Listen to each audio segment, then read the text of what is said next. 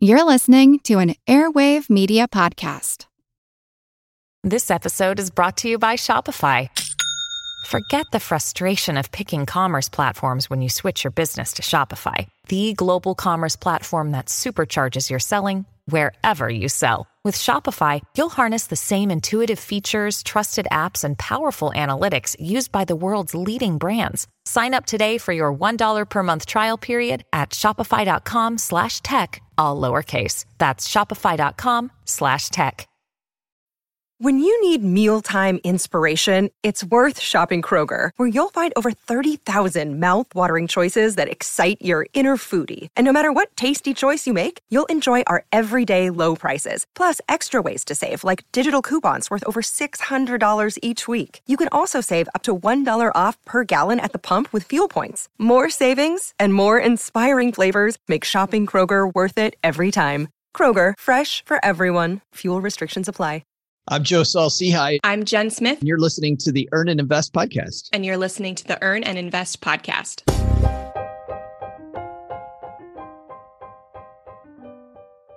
He was my mentor, or should I say at least it was his book that I read and learned about personal finance.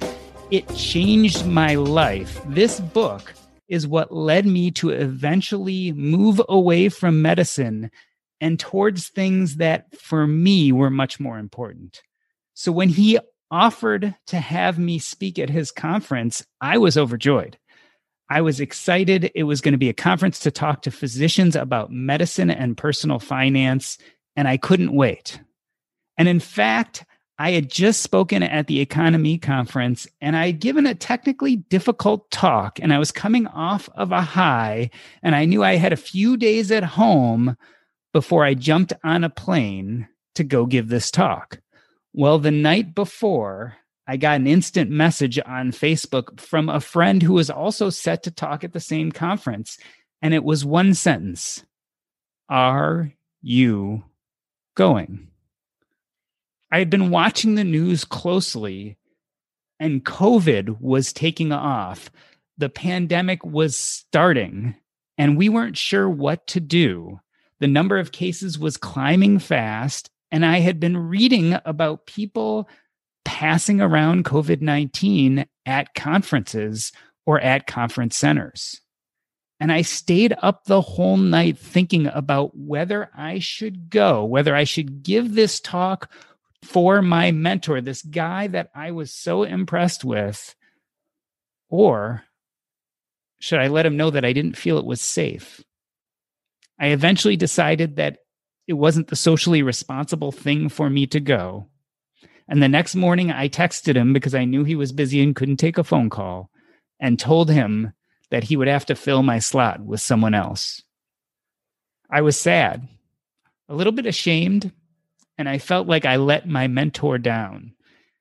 And this was March of 2020, what would turn out to be, for most of us, a fairly difficult year.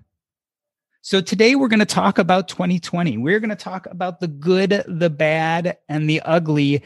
This is 2020, a year in review. Before I get started, I just wanted to make note that we all on this episode realize that 2020 was a very hard year for many people. If you got COVID or had a family member who had it, or God forbid, knew someone who died, this has been a really hard year. Or if you lost your job or have faced bankruptcy, although we may laugh during this episode, although we may talk about our own personal experiences, we don't want to make light of the fact that for many, surviving 2020 is enough. And speaking about the good, the bad, and the ugly of 2020, where do you plan on getting your financial advice for 2021? Well, for me, I know a place I go frequently is wallethacks.com. Wallethacks.com was created by my friend Jim Wang, and it's meant to help us with credit cards, banking, investing, insurance, loans, you name it. You can find information there at wallethacks.com. They had a recent article about Cube Money, a review of the Practical Envelope budgeting app and bank account. This is a place where you can really go and find out about the newest and latest fintech, a place where you can find out what tools can help you get your personal finances in order. Jim Wayne created WalletHacks.com to help demystify money. For far too long, experts have made it complicated so they can make money off you. Wallet Hacks offers no products, no services, just information to help you become better with your money, and best of all, it's free. Check them out at WalletHacks.com. That's WalletHacks.com. And don't forget to sign up for their free newsletter. Joe Saul-Sehy is the creator and co-host of the Stacking Benjamins podcast. He is the creator and co-host of the Money with Friends podcast. He is a significant contributor to Earn and Invest. Joe, can't say his name without throwing in the word podcast somewhere. Saul-Sehy, welcome back to Earn and Invest. I don't know if that's great or horrible or what, but it is what it is, right? Like 2020, it is what it is. It is what it is. You know, I always laugh because Joe and I talk and he's like, oh, I recorded 8 episodes today between all the different podcasts he's involved in. And I do 1 or 2 episodes and I'm exhausted. So I'm very impressed, Joe, with your stamina. Thank you. But we got to get this moving because I've got another episode to do. Exactly. Well, why don't we move away from Joe and then to the real talent of the episode? Jen Smith is the writer behind Modern Frugality, the co-host of the Frugal Friends podcast, and a frequent panelist here on Earn and Invest. Jen, it's good to see you again. Yeah, man, I'm worn out when we do a double record on our podcast. So I don't know how you do 8. I would die. 2020 was a doozy, Jen. Could you have foreseen a year like this? I mean, you've been thinking about and talking about personal finance for a long time. Was any of this expected? It seems like a really funny question. And I think no, for sure. I had so many other things on my plate and so many other things I was focused on that a global pandemic, a recession, like global people losing their jobs was just not on my radar of things I could imagine. Joe, we almost talk about this like it's a black swan event, right? We talk about this term, things that are completely unexpected and unlikely to happen, but they may affect our financial future. Would you classify this pandemic as a black swan event? Absolutely. I don't think that anybody saw this coming. I think that anyone who at the beginning of the year, you know, those top 5 lists that you read on the internet, the top 5 things to look forward in 2020, or the biggest things you can do for your portfolio in 2020. I don't think anybody was thinking go buy a bunch of Zoom stock was the winning portfolio move for this year. I mean, in a year where we started off with Kobe Bryant passing away and Australian wildfires, and it seems like that was decades ago, is a hell of a year. I know you mentioned Kobe Bryant and the Australian wildfires, and it's like, oh, wait, that was this year too? I didn't even remember. You know, at the beginning, Jenna, I talked about what I think for me was one of the ugly moments of 2020, right? We're talking about the good, the bad, and the ugly. That moment where I decided not to go to that conference just signaled to me that we were beginning what I thought would be kind of a bad few months. Do you remember what point of 2020 where you said, okay, this is going to be different than I was expecting? I really thought that we would just shut down for 2 weeks and then we would be back up and running by April. Like in my naivety, that is what I said. And then April came and May, and it was really bad up north, but in Florida, it wasn't that bad. So we started reopening, and then by summer, it was really bad here. So I think June was when I realized this is something that's here to stay for a while. I think that's what set the tone for a lot of the country too, is that with the whole country going on lockdown right away and everybody thinking this is just going to be a few weeks. I noticed when I talked to people around the country, like I was in Detroit at the time and we were on that top list you didn't want to be on the news every day when they had the daily briefings. New York was one, Seattle was there, Detroit then was there, and the hospital that was maybe 4 miles from my house just packed with COVID cases. So for us, the lockdown was a very real thing. But I think for a lot of people, not just where Jen is, but I have friends like in Tennessee, my friends in Texas, where I am now, they were locked down too. And because they were locked down and nobody saw it locally, I think that when the lockdowns probably should have happened in those communities, when we had a shot at maybe having this be a 2 or 3 week thing in every community, people went, yeah, I don't know. No, this isn't really a thing. So I know here where I am in Texarkana now, Doc, that it's pretty bad right now here. And yet, I've had workmen at my house and I don't go out in the other room because none of them wear masks. Like nobody does any social distancing because it wasn't a real thing for so long. Who do you believe? This is a year where it was hard to know who to believe. And on one hand, you feel like the advice is real and significant and by trusted authorities. But I think in a year like this year, it had to be so micro, it had to be so community driven that even giving advice state by state, I think was a difficult thing. So I think we're learning a little bit about leadership this year, right? Jen, it's an interesting question. Joe just said, who do you believe? And it's funny because in the personal finance world, I think we all feel really comfortable in this is who I listen to. This is who I follow. When it came to this public health stuff, it seems like we were getting multiple messages. A lot of people said, well, I don't know anyone who's had COVID. And yet, on the other hand, they knew people who had lost their jobs or they knew businesses that were shutting down. Do you think the economic realities were more concrete to people than the health issues?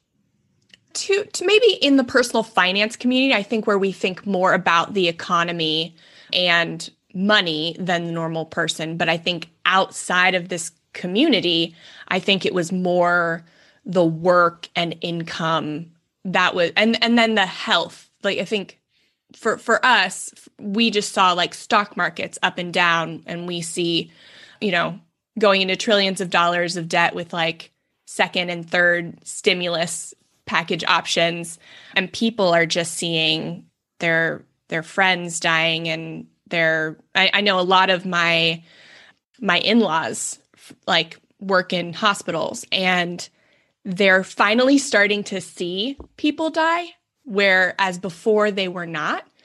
So I think now it's more on the health front. But yeah, it's hard to say. It's so individual. Like Joe was saying, you can't even make statewide rules. It's city to city because every city is so different.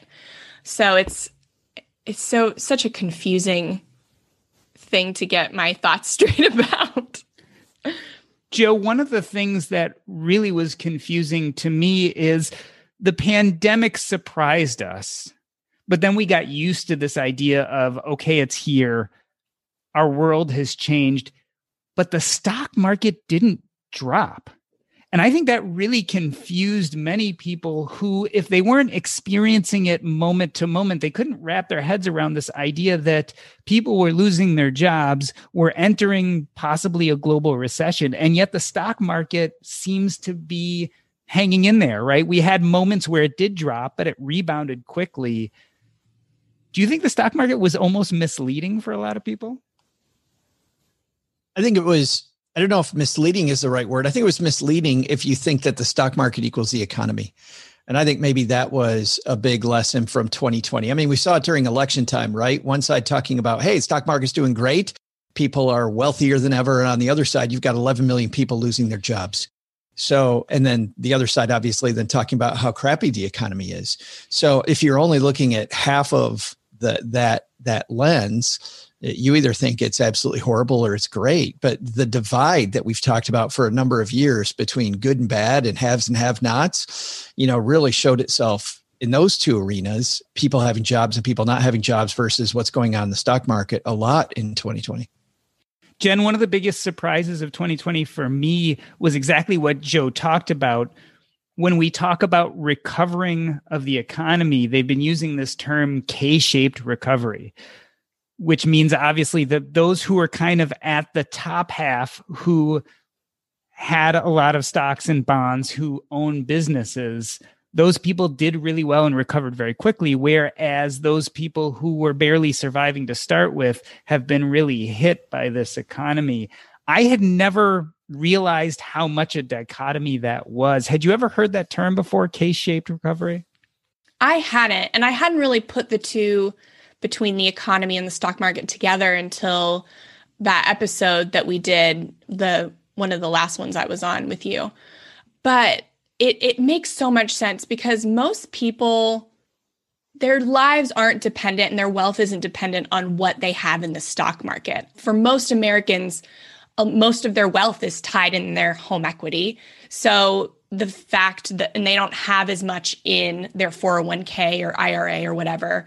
So I think, Jen, what you're trying to say, and maybe you can state it this way, if it is what you're trying to say, I don't want to put words in your mouth, is that, there's people that are watching their 401k go up. But this is the year where we learned where there's, even though your 401k is going up and it looks really cool, you still are worried about your job, which seems like a weird thing because your 401k going up, I think the aha this year was your 401k going up does not mean that you're going to have a job next week. Yeah. So people's wealth are maybe tied in their home and their 401k, but they can't access those things until retirement. So what do you do until then? So maybe your quote unquote wealth is going up, but is your job reliable? Do you have income coming in to support you until you can feasibly or plan access to those things? And on that point, to follow up, Jen, on what you're saying, this is the year where I think optimizing your emergency fund becomes even more ridiculous. You're saying, I don't need an emergency fund was even more ridiculous because I can rely on these other things. I can just invest my money. Well, yeah, and this year it was great. But you can see that if you're out of a job, the stock market, who knows if the stock market is going to go up or down next week. And yet online, I still saw people trying to optimize their chasing these 0.6% returns where they can make another $47. I feel like sometimes money geeks, we cheapen ourselves. We don't think about the hours that we spend picking up pennies versus going after some of the big decisions we can make. This year certainly made us look at the big picture. And one of the big surprises for me was realizing that my profession as a physician, I always thought of that as a fallback. That, in a sense, was a type of emergency fund for me. I kind of knew that no matter how bad things got, I could always return to being a physician and make money that way. This is the first year, at least that I know of, where physicians were getting pay cuts and were getting laid off at times due to the pandemic. You would think it would be the exact opposite, where you needed healthcare providers, but because of the surgeries being canceled, because of actually hospital volume going down for everything except COVID, a lot of times the hospitals didn't have revenue anymore to support physicians. They were cutting their benefits. They were cutting their 401k contributions. That was a huge surprise to me. And so far, we've been talking about some of these negative surprises. Joe, any positives that came out of this year that you didn't expect? Mine, I'll start off personally and widen this because I think this is also a lot of people. So we had a story that began earlier this year where my spouse, Cheryl's job wasn't really going the way that she wanted. And she decided to take a short-term job in Arizona. And then we had this ridiculous idea for 2 weeks that we were going to fly back and forth and just visit each other on weekends. And the cool thing about what the three of us do is that, I don't know about you, but the 10 years that I've been in this new financial media world has been just a life-changing thing for me. And I said to Cheryl, why don't we not do that? Why don't we just sell our house? Let's sell everything. And let's just go do these things. Let's just go do these. And this is in the middle of COVID time too, right? Well, COVID lesson number one is the truth is out there somewhere, but we're not really sure where because we put our house up for sale. We scheduled the estate sale and the job in Arizona went away. It just immediately went away. And then we had to sit down and have some deep conversations about what we really wanted and where we wanted to live. But during that time, I spent 6 months learning how to live anywhere in a time when living anywhere is not, being mobile is not something a lot of people want to do right then. But I've lived this last 6 months in Vermont, in Ohio, in Michigan, in 2 different towns in Texas, and in Palm Springs, California. But I found that I am far more flexible, Doc, than I thought I was. And I think this is a lot of people, right? I mean, they're learning that look at all the people doing work on their office at home. And now this office at home means something completely different than it did before. So I think that while for a lot of people, this has been a horrible thing, I think, something my mom's always said is what doesn't kill us makes us stronger. And this is definitely the year, I think, where a lot of us learned that lesson. And a little bit of a non sequitur, but you totally wouldn't think, but the housing market has gone crazy. So when you were making all these plans, you sold your house quickly. It's crazy.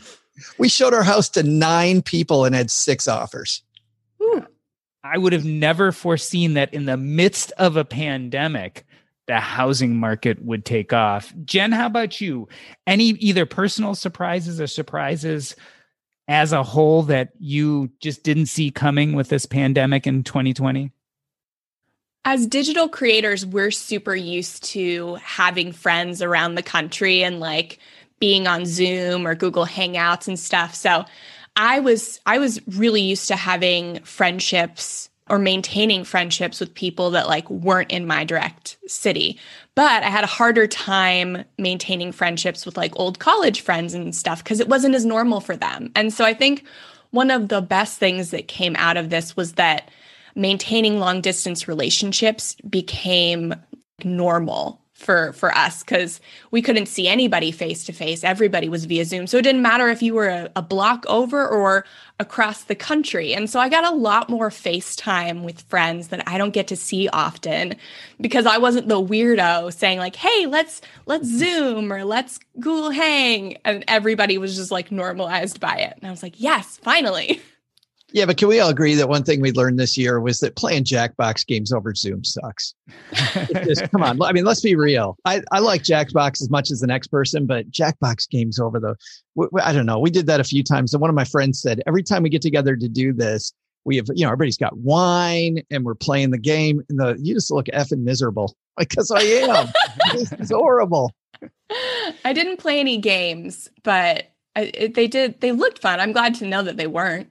Yeah, for me. I'm sure you're going to get hate mail. Send your hate mail to me, people, not to Doc. Yeah, I definitely was surprised that the move to virtual went more seamless than you'd expect. Of course, besides Joe and his board games. It seems when it comes to globally, the ability for a lot of people to take their jobs online, a lot of people to take their communities online, I had never seen how powerful this ability is. And I personally did an online conference this year, which for me, I never thought would work out. I did Podcast Movement Virtual and really enjoyed it and found myself much more engaged than I thought I would, because I'm one of those people who really loves going to conferences and meeting people. And I miss some of that physical contact of shaking hands and hugging.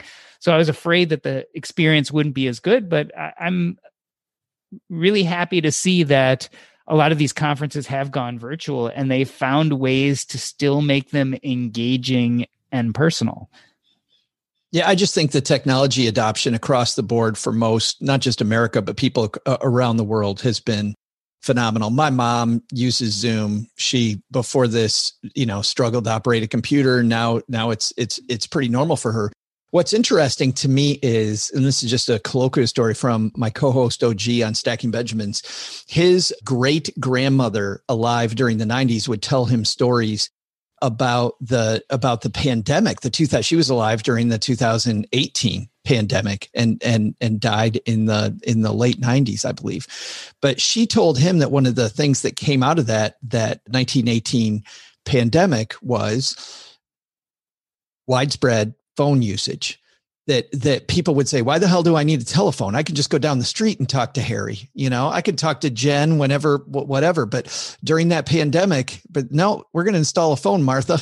I think getting the phone might be a good idea now. So maybe it's the same for Zoom and Teams and Slack and all these things that we're seeing a lot more usage of today. What you're really talking about is a change philosophically in how we look at the world with the pandemic, from seeing people in person to talking on phone. I know that this 2020 has changed my philosophy on a few things. One, as I said, the idea that my job was bulletproof is gone. The idea that you didn't have to worry about an emergency fund as much, I definitely am now much more of a strong advocate for it. The other idea that I think a lot of us held, even though we don't always want to admit to it, is this idea that everyone can reach financial stability, that everyone can reach this strong financial place.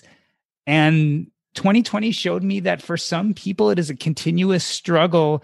And it's not just as easy as following these 4 steps that we love to put in our blog post. Jen, tell me philosophically, has anything changed for you because of 2020 and your feelings about personal finance? First off, I'm so glad to hear that more people are kind of expanding their view on the attainability of wealth. I still think it's attainable to grow your wealth, but I think some people had this understanding that anybody could reach retirement in their 30s if you worked hard enough and you were frugal enough, but it's just not the case. I really enjoyed seeing more people advocate for diversity in personal finance and across the board. I know, I have personally been held accountable for lack of diversity on our show. And it's something that's challenging, but I think if you're not being challenged, then you're not growing as a creator. And so, and the fact that we have listeners that will challenge us means that they love the show and that they want to see it, be all it can be. And so I love seeing that in every industry, that there's more of an emphasis on it. Joe, I feel like we were hit from all sides this year. In 2020, we had health problems with the pandemic. We had economic problems with the recession. And then we had social justice issues, and they all came to play at the same time. Has any of this changed your philosophy about how you look at money and finance? No, it actually hasn't changed my philosophy, but it made me very hopeful that this year that we're having these in-your-face conversations about how we can learn from people who are different than us versus people who are alike us, and certainly this year wasn't fun when it comes to that, but those conversations can be fun, and hopefully that's the next thing. That's what I'm hoping for. I mean, I've been hoping that since we started Stacking Benjamins. My goal is to have a circus of a show, and I don't want to do a commercial for my show here. But I've always thought that if we can on Monday bring you something that is, one group of people can identify with, and then on Wednesday, a different group of people identify with, the people from Monday will stick around for the Wednesday show and then the Friday show, and they'll get to meet people that aren't like them. And they'll find out how cool it is that when we actually let our meat and potatoes touch each other, it's make good taste, I don't know if that analogy works, but we're going with that one. But you're going to use it anyway. Like fine cheese or something good, but that's maybe a bridge too far. Well, one of the things I definitely love about Stacking Benjamins is you're able to handle some of these very difficult conversations with humor. And maybe that's one of the big takeaways from 2020 is that we can be both incredibly serious and also be humorous at the same time, and that those two are not contradictory. I don't think that it has to be in your face. And don't get me wrong. I think this year it kind of did need to be in your face a little bit. I think there's too many people that still don't get that. And I'm also sadly, even though I'm optimistic and I'm hopeful, there's still a piece of me that says that too many people still don't hear that message. So we still have a lot of work to do there. And some of the sadness that I have about, the fact that nobody really listens to any of us collectively. financial people. There's not enough people having this conversation, makes me sad. I think still too many people think it's a heavy conversation. You take Dave Ramsey, colloquially has between 1 and 2 million listeners per episode and is the bajillion pound gorilla in our space. You take his show, Jen's show, Doc, your show, Stacking Benjamins, Choose FI, Bigger Pockets Money, How to Money, Journey to Launch, Brown Ambition. Take every show that we all know, and we maybe reach 4 or 5 million people. And the United States is over 330 million people. Nobody's having these conversations yet, that we still have so much work to do, which, by the way, I prefer to look at the glass as still half full, though, that there's still a lot of people that can hear this message, and a lot of people can have the wake up call. It always makes me excited when I see somebody in some Facebook group go, I just discovered XYZ podcast and now I'm completely hooked and I've changed my feelings about money. And that's always fantastic, but we got a long way to go.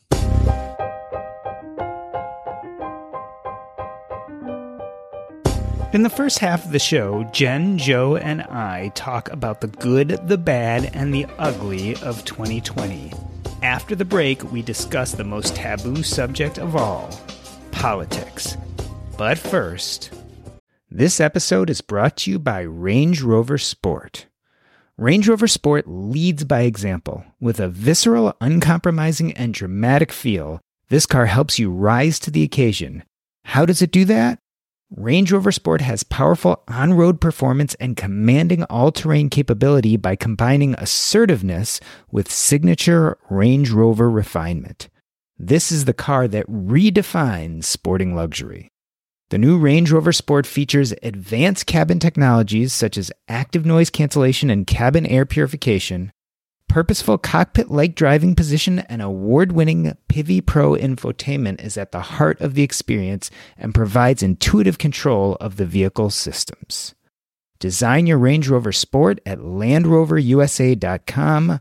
Once again, explore and build your Range Rover Sport at LandRoverUSA.com.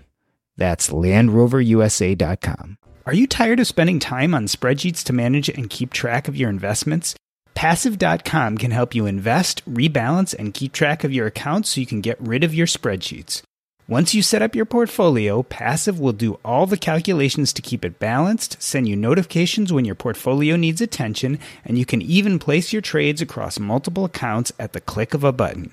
Passive helps you keep a balanced portfolio in your brokerage account with ease. It's like being your own personal robo-advisor. Check them out at passive.com. That's PASSIV.com. Again, PASSIV.com.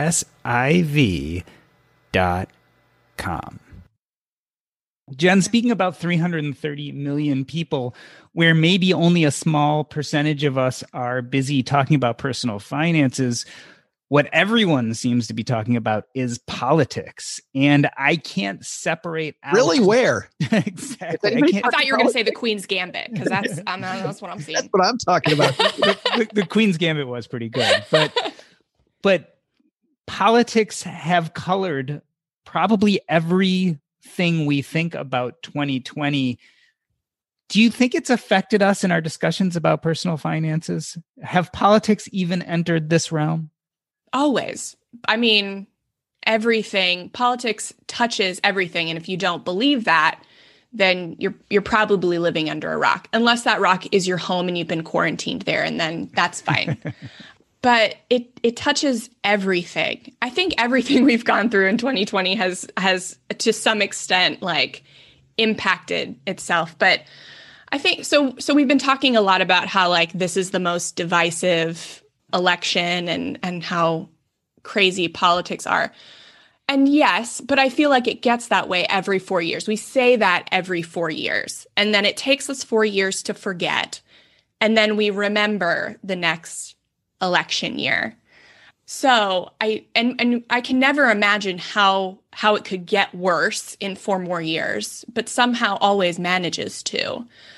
So yeah, it's been an interesting year for politics because it hasn't been as, I think we would have seen a lot more of it for longer if we weren't dealing with issues of pandemic and racism. So it'll be interesting to see where we are in 4 more years.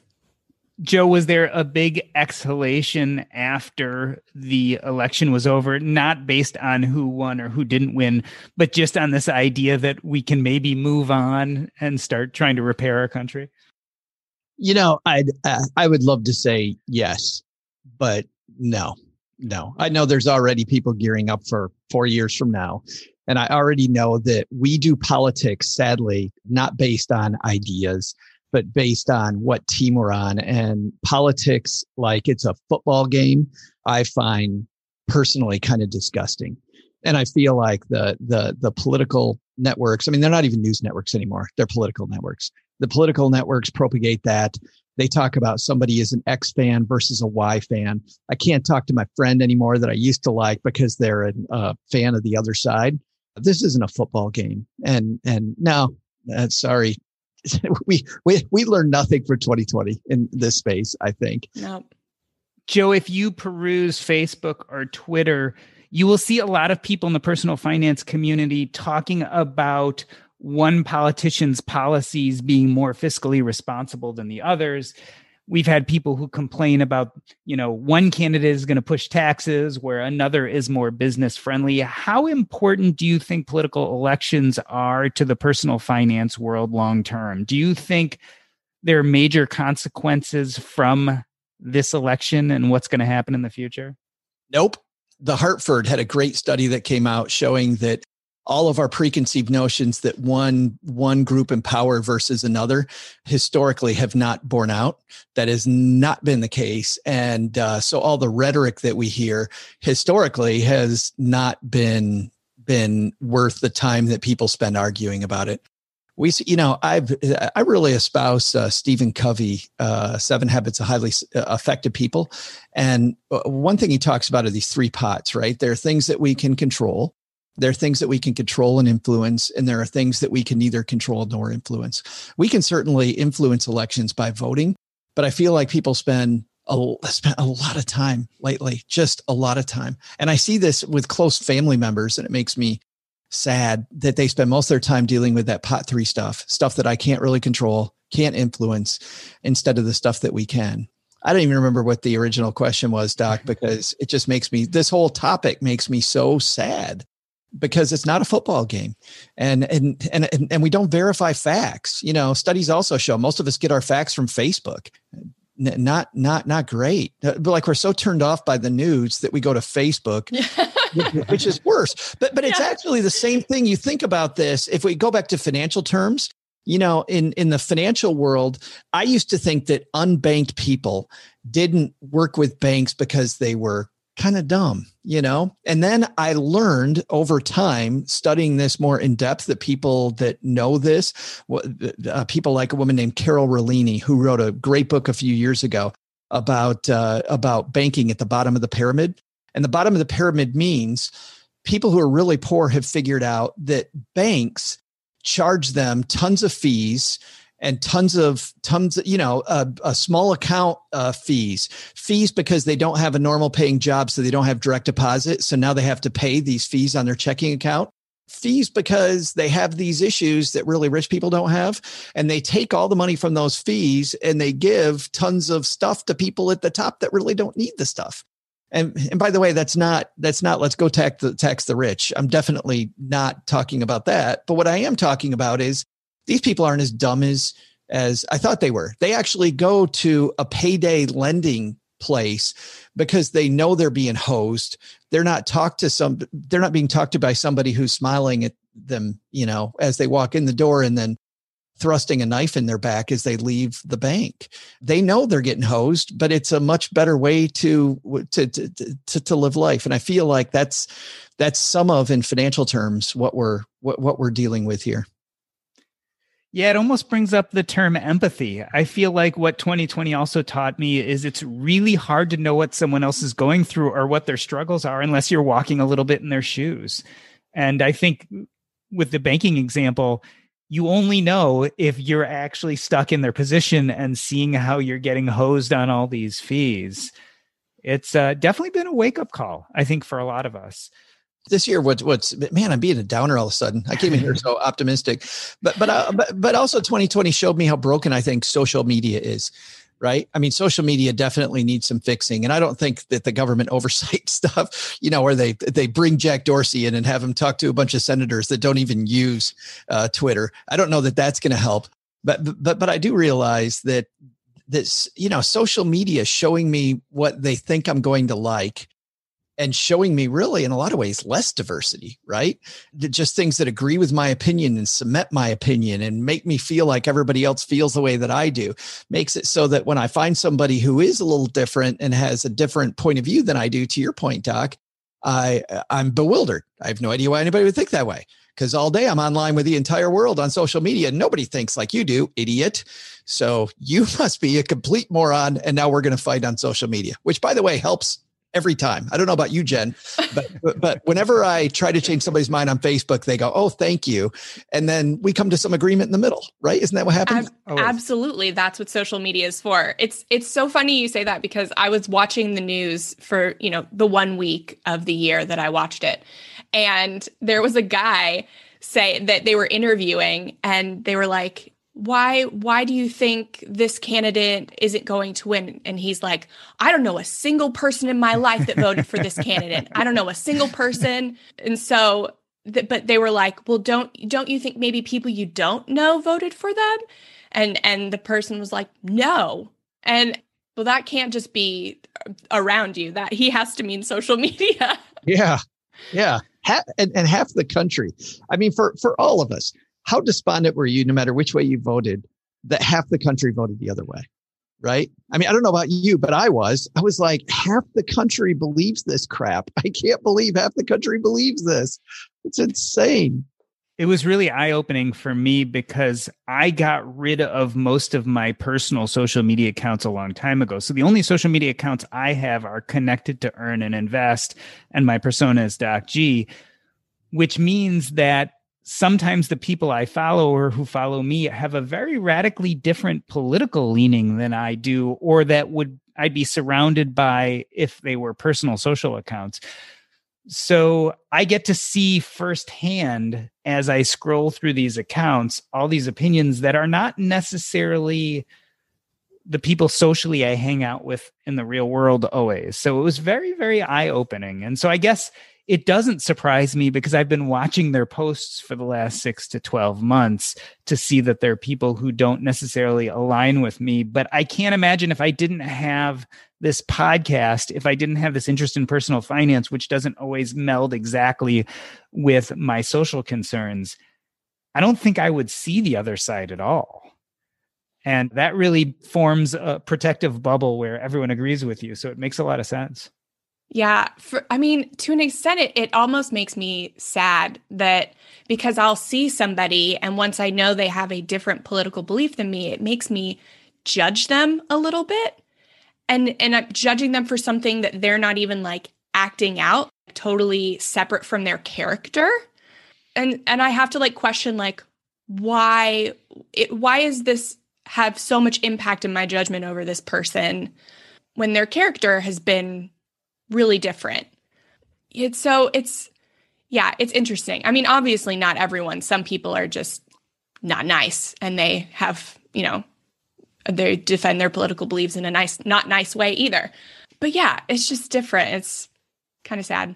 Yeah, I feel like there's a number of people out there that need PR training. If we could do like worldwide social media PR training, that would be fantastic. And I do feel lucky that I used to be a spokesperson for American Express, and I remember they put me through a bunch of PR training, and I thought this is going to be a total waste of time. And the number of times on social media I've had to go back to that training to make sure that I don't put my foot in my mouth and just kind of, protect my reputation a little bit online has been a godsend. And I kind of wish that more people had to do that. I'm like, yeah, if you had any PR training, you probably wouldn't have said that. Because I get judgy too, Jen. I do. I still am like, oh man. My son and I were talking about that. There's a guy who we both know, and frankly, I think who you guys both know too, who I really like one-on-one. And over the past 6 months, I really have disliked him because his social media presence is so much different than his presence when you meet him face to face.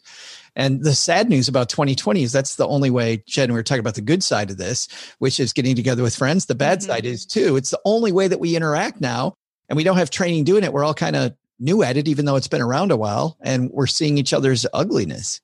Yeah.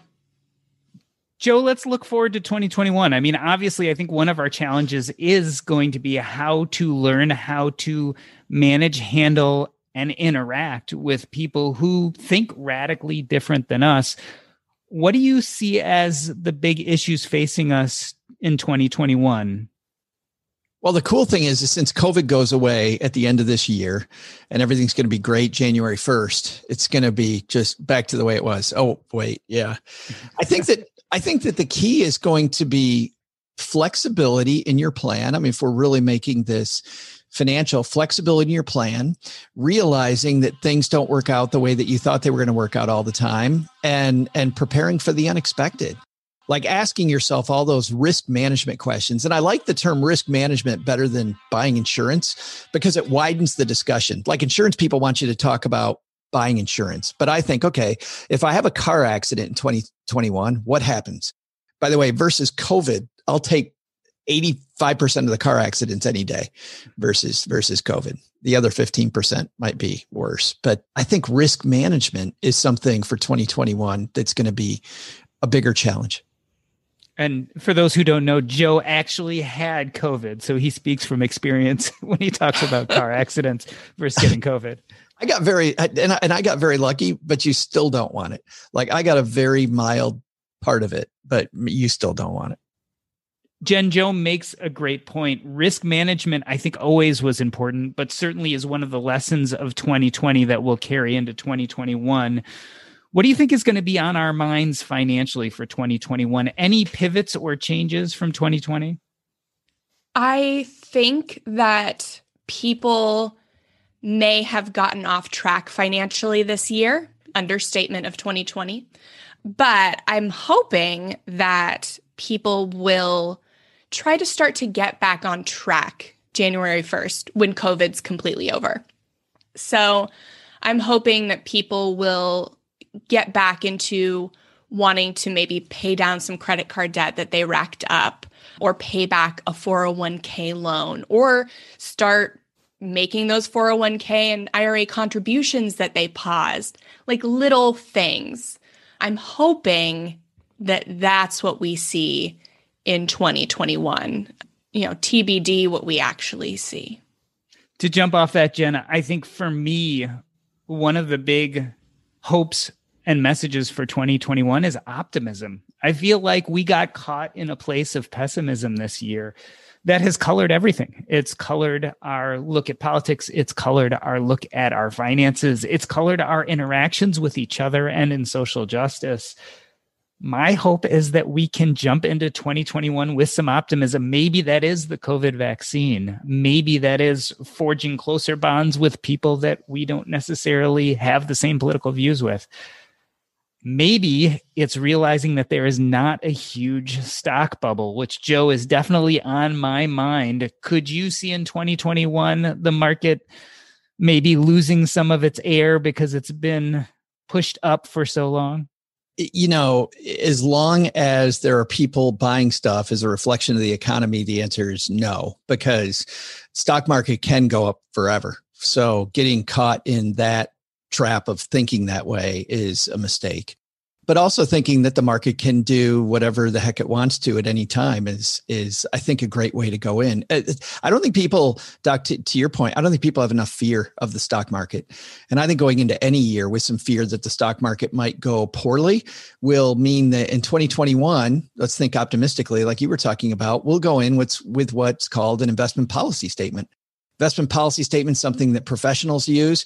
It says, this is what I'm going to do to manage my money. It's not reactionary. It's not based on a stock market going down or an election coming up or COVID or anything else. It said, when these factors occur, this is what I'm going to do.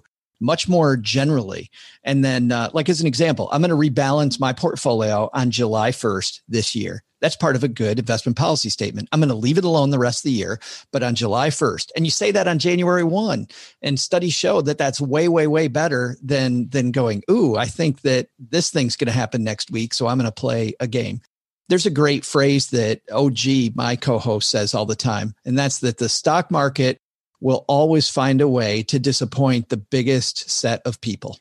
And if you play from that hand and think that no matter what ingenious move I'm making, that the stock market's going to prove me wrong, I think that's a great place to start from going into 2021. I love that message. It's the idea that optimism can exist even if things go wrong. And the way we deal with that is we make good plans. And I think that's a huge message for 2021. Well, and that's where my optimism comes from. Whenever I talk about pot 3 stuff like we just did the election, that's where I get pessimistic. Whenever I think about us collectively grabbing the bull by the horns, figuring out what we need to do for ourselves, right? To make my life better, whether it's asking my boss for a raise or finding a job or saving automatically, like what Jen's talking about for the first time, getting a plan together to pay down debt. I always find that when I do that in my own life, that's when I get really excited. Like I get super excited. But then when I think about the malaise of the BS around me, that's what so if I want to be more optimistic in 2021, think about the stuff that I can do and what I've got to do today instead of what the world has to do. And I'm going to be way happier. We've been talking about 2020 and our hopes for 2021. We are all content producers. Jen, tell me, what are your plans for your podcast, Frugal Friends, and for your website, Modern Frugality? What are you looking towards in 2021? So for Frugal Friends, we're going to invest a lot more effort into community building. So that's kind of something that we are going to spend the entire year doing. So giving our people a place where they can not just learn about personal finance, but also be in community with other like-minded individuals, even if maybe they don't live down the block, maybe they live across the country, but giving them a place to do both more in depth. And then on Modern Frugality, just trying to do a little education on risk management, stuff like that. And then also giving people the encouragement and the tools they need to make those beginnings with savings and paying off debt, and more for people who are getting started with their journey. And Joe, talk to us a little bit about what direction you think Stacking Benjamins is going to take in 2021 and what is going on with Money with Friends. I think on Stacking Benjamins, we're going to just continue the theme of trying to mess with your head all the time. I really enjoy that. I really like surprising people. I like surprising myself. I like pushing discussions. We're going to have some very interesting, we'll put it this way, discussions coming up over the next couple months that I think are going to push people in a way that you're not used to the Stacking Benjamin show doing. So, and I think we're also going to be a little bit more transparent about what we're doing. I think a lot of people think that the show is just light and airy, but it really is light and airy on purpose, because I think people learn more that way. And then on Money with Friends, I've really liked the fact that we've been able to collaborate with so many different people. This season, we're collaborating on episodes with David Bach, and we're collaborating with Farnoosh Torabi, collaborating with Bola Succumbi from Clever Girl Finance. So I love the feeling that they pick half the headlines that we do on the show. Bobby Rebell and I pick half the headlines, and it gives it this also mess with your head kind of thing where just because we talk about something on Monday, we're probably going to talk about something different on Tuesday. I think in 2021, though, we're going to get away from the financial sphere, not because I don't like what financial people have to say, and we're definitely still going to talk finance. But I really like it when we have people on talking finance that aren't from the financial world. So, last season we had a guy named Tate Frazier who has a great Westwood One podcast, 2 Westwood One podcasts, one about college basketball and the other one about professional basketball. And him talking about what these basketball players do with these contracts and getting into debt and just bringing some of the sports analogies into it was pretty exciting. I don't want to do that 6 days a week, but if we can maybe have a sports person on Monday and a fashion person on Tuesday and maybe a history buff on Wednesday and all revolve that around money, it'll continue to be to be something different all the time. So money with friends will evolve a lot. I know that on Earn and Invest, I'm going to steal a little bit from both of you. We're definitely looking at continuing to build community, but also, to Joe's point, broadening the conversation, bringing in unexpected voices to talk about not only finances, but life in a different way. And I certainly see all of us heading in that direction in 2021. So whether you just survived 2020 or thrived, whether we like it or not, it is coming to an end. Thank you, Joe Saul-Sehy and Jen Smith, for talking to us about the good, the bad, and the ugly of 2020. Happy New Year. Happy New Year. Happy New Year. That's a wrap.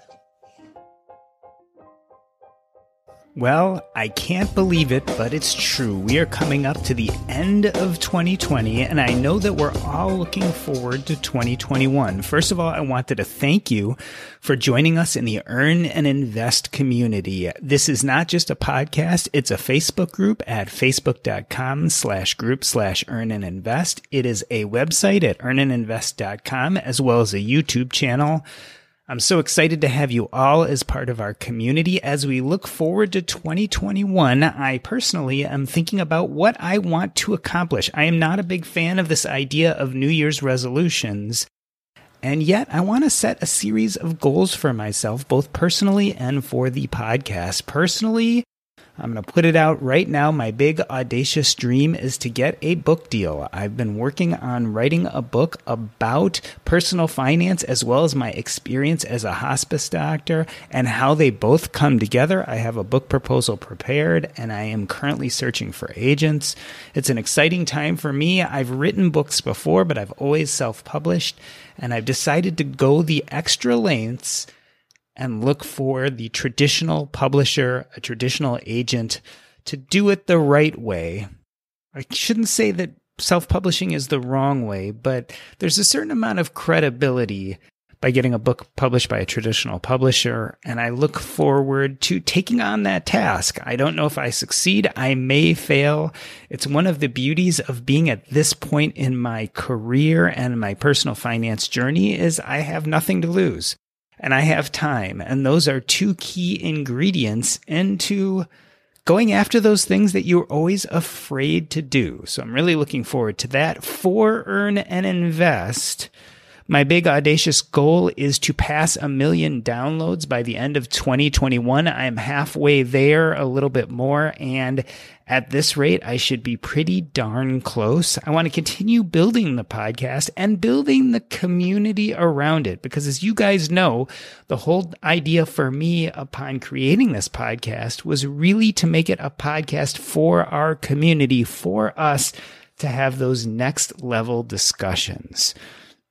Otherwise, as I've talked about before, I'd like to broaden the conversation, not just personal finance and financial independence, but to talk about life in general and how that touches on our finances. I want to, of course, beef up the quality of the show. Every week, I put my best into these shows to not only make the topics as good as they can be, but the sound and quality of discussion top notch. And so my goal is to continue to build on that this year, to have more meaningful interactions with our community and create some of the best radio out there. Thank you for being part of Earn and Invest. I hope you enjoy the holiday season and have a great new year. I'm looking forward to 2021. It's coming around the corner, and I can't wait to see what we all can accomplish together.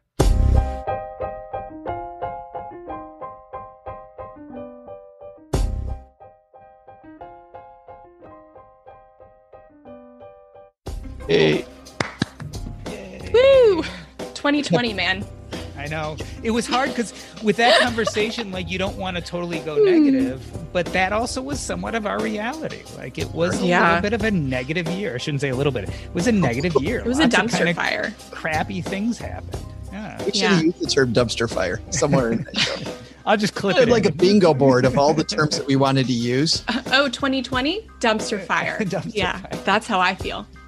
We We totally should have had this bingo board of terms, and then race to see who can collect them first. And if somebody like yelled bingo 3/4 of the way through your episode, maybe we can do that. Maybe we do that for Frugal Friends. Joe, you're going to be doing a few end of the year shows, right? Or yeah, 2. One with normal contributors and another one with financial celebrity. Although you can see from this one not to do. This is good. I thought, hey, Jen and I, how can you do better than this? Exactly. But otherwise, this is the A-team lineup. Yes. Right? Different. I'm done. No problem. Nope. I'll cut it out. Yeah, that's not going anywhere. No problem. So one. I was just trying to say that there's a middle class. There's somewhere different. There's a middle. There's a middle. Forget about it. Don't worry. I spilled my coffee on me this morning, so I only had half a cup. I'm trying to get like the most difficult, complicated questions to throw out. I think. It feels really good to be productive, but a lot of the time it's easier said than done, especially when you need to make time to learn about productivity so you can actually, be productive. But you can start your morning off right and be ready to get stuff done in just a few minutes with the Inc. Productivity Tip of the Day podcast. New episodes drop every weekday, so listen and subscribe to Inc. Productivity Tip of the Day wherever you get your podcasts. That's Inc. Productivity Tip of the Day wherever you get your podcasts.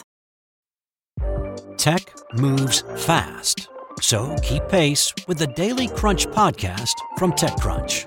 With new episodes every day, this podcast will give you a quick overview on everything you need and should know about startups, new tech, regulations, and more. Listen to TechCrunch Daily Crunch now, wherever you get your podcasts. That's TechCrunch Daily Crunch, wherever you get your podcasts.